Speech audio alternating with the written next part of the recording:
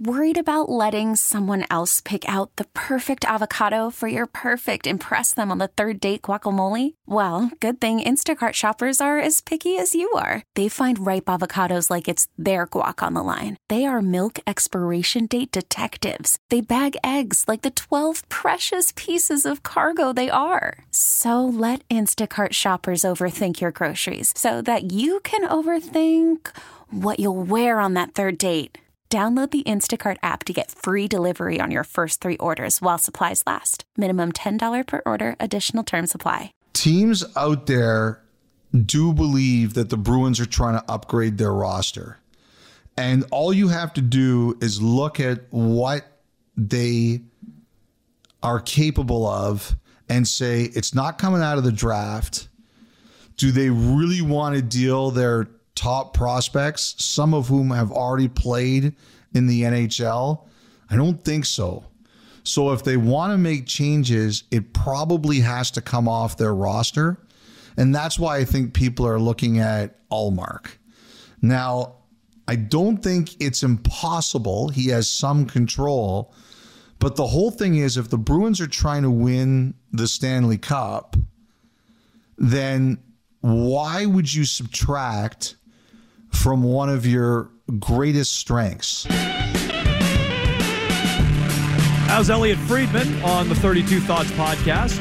We played that for you yesterday, rather. I think it's worth circling back to here in hour number 2 of Jones and Mego without Arcand.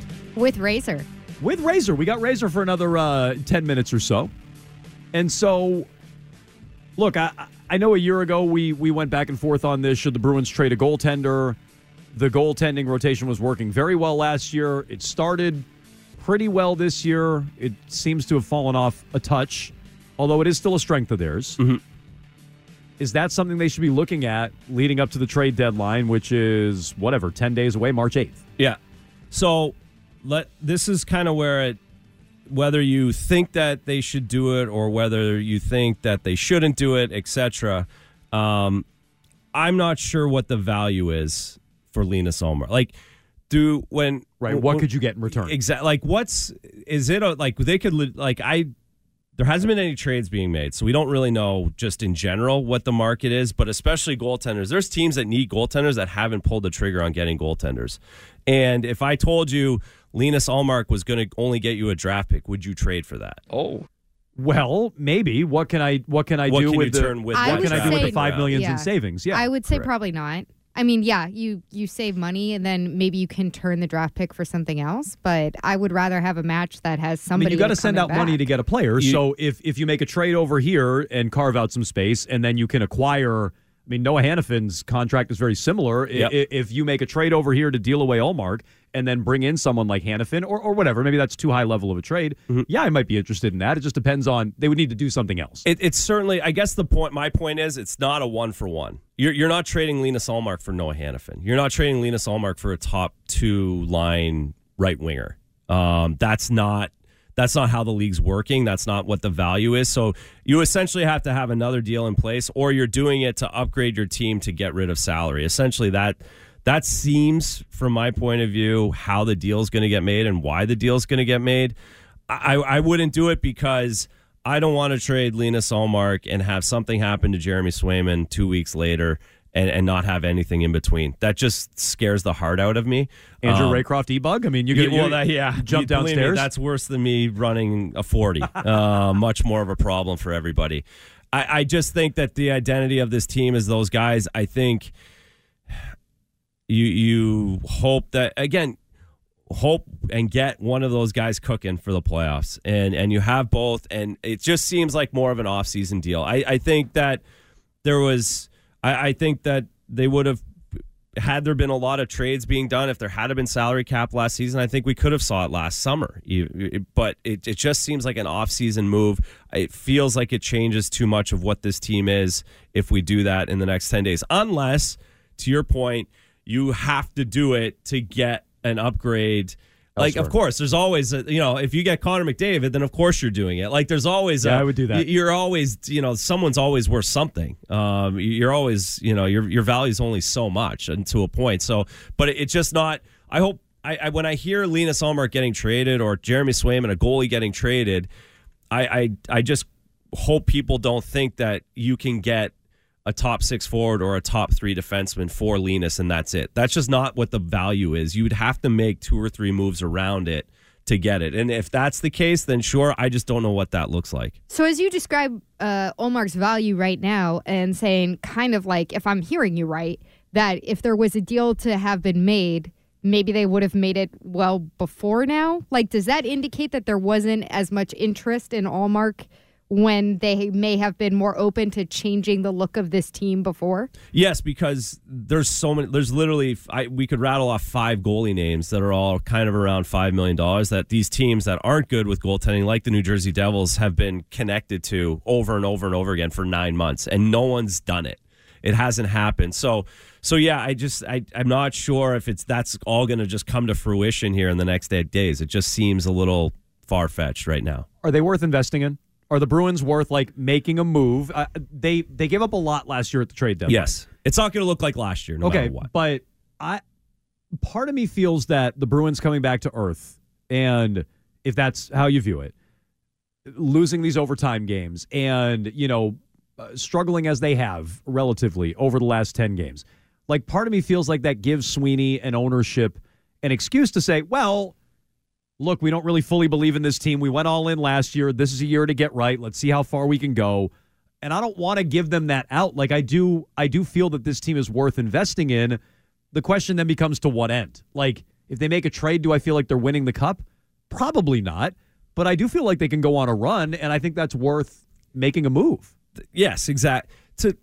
We've seen it, right? Like I think it's very do you think, no one's talking about hockey in Florida, but do you think if they were this time last year, they're talking about Florida going to the Stanley Cup Finals? Of course not. Hockey is so random, and the deadline's 6 weeks before the season ends. You have to assume if you're in the top 8, let's say, in the National Hockey League in points at this point, you have to assume you can go on a run.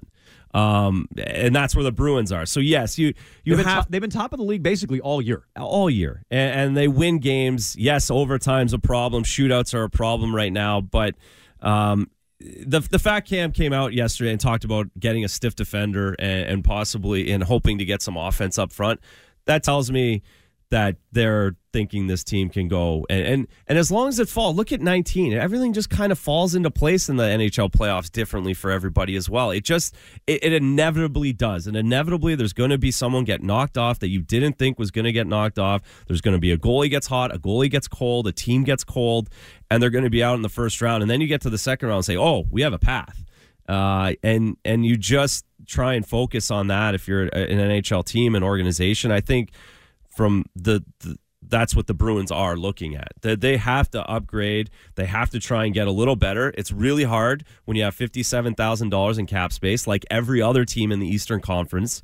That's why it's going to look different than it did last year. I don't think it's an arms race like it was last season, which could make more of a reason to add something that you think you need and try and make it happen, because these teams aren't going to be able to add 5 or 6 players. The Rangers aren't going to. No one can really do it because of the cap. Let's go to the phones here. Matt is in Portland with an interesting name. Go ahead, right. Matt. Matt, hello. Hi, how are you? Hi, Matt. Go ahead. Hey, so...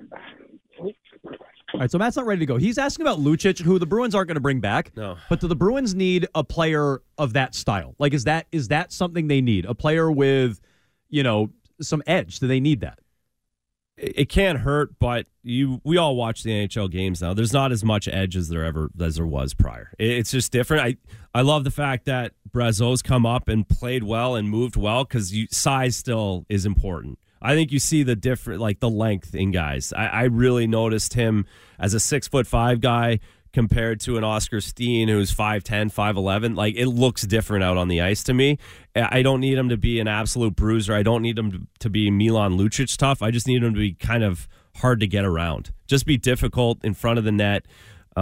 So you can add some more sandpaper. I think on the back end, same thing. You need to add some length. I think it doesn't have to be the nastiest guy in the world, but if you get a little bit longer and a little bit harder to go around, that's always beneficial. So I know everybody wants toughness. Everybody wants toughness. And the fans, the teams, the players.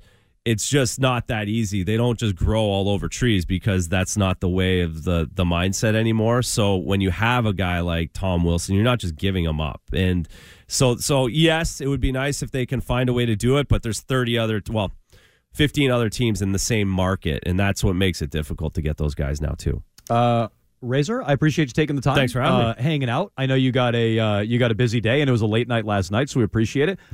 Keep your phone on just in case Ullmark does get dealt. All of the apologies pouring in from Canada. I have to be first. The +1 country code or whatever. Just all of those pouring in on your phone. Just forward those to me if you don't mind. I will definitely. You will get every single one of those messages, and I will be on the message boards sending them to you as well. Nice. Okay, Razor, we appreciate the time. We'll talk to you down the line. Awesome. Thank you. All right, Andrew Raycroft joining us here. No Arcand all week, which means you have trending here from Ryan Garvin. When we come back, I think we're getting the Patriots free agency plan coming into focus. That's right after trending next.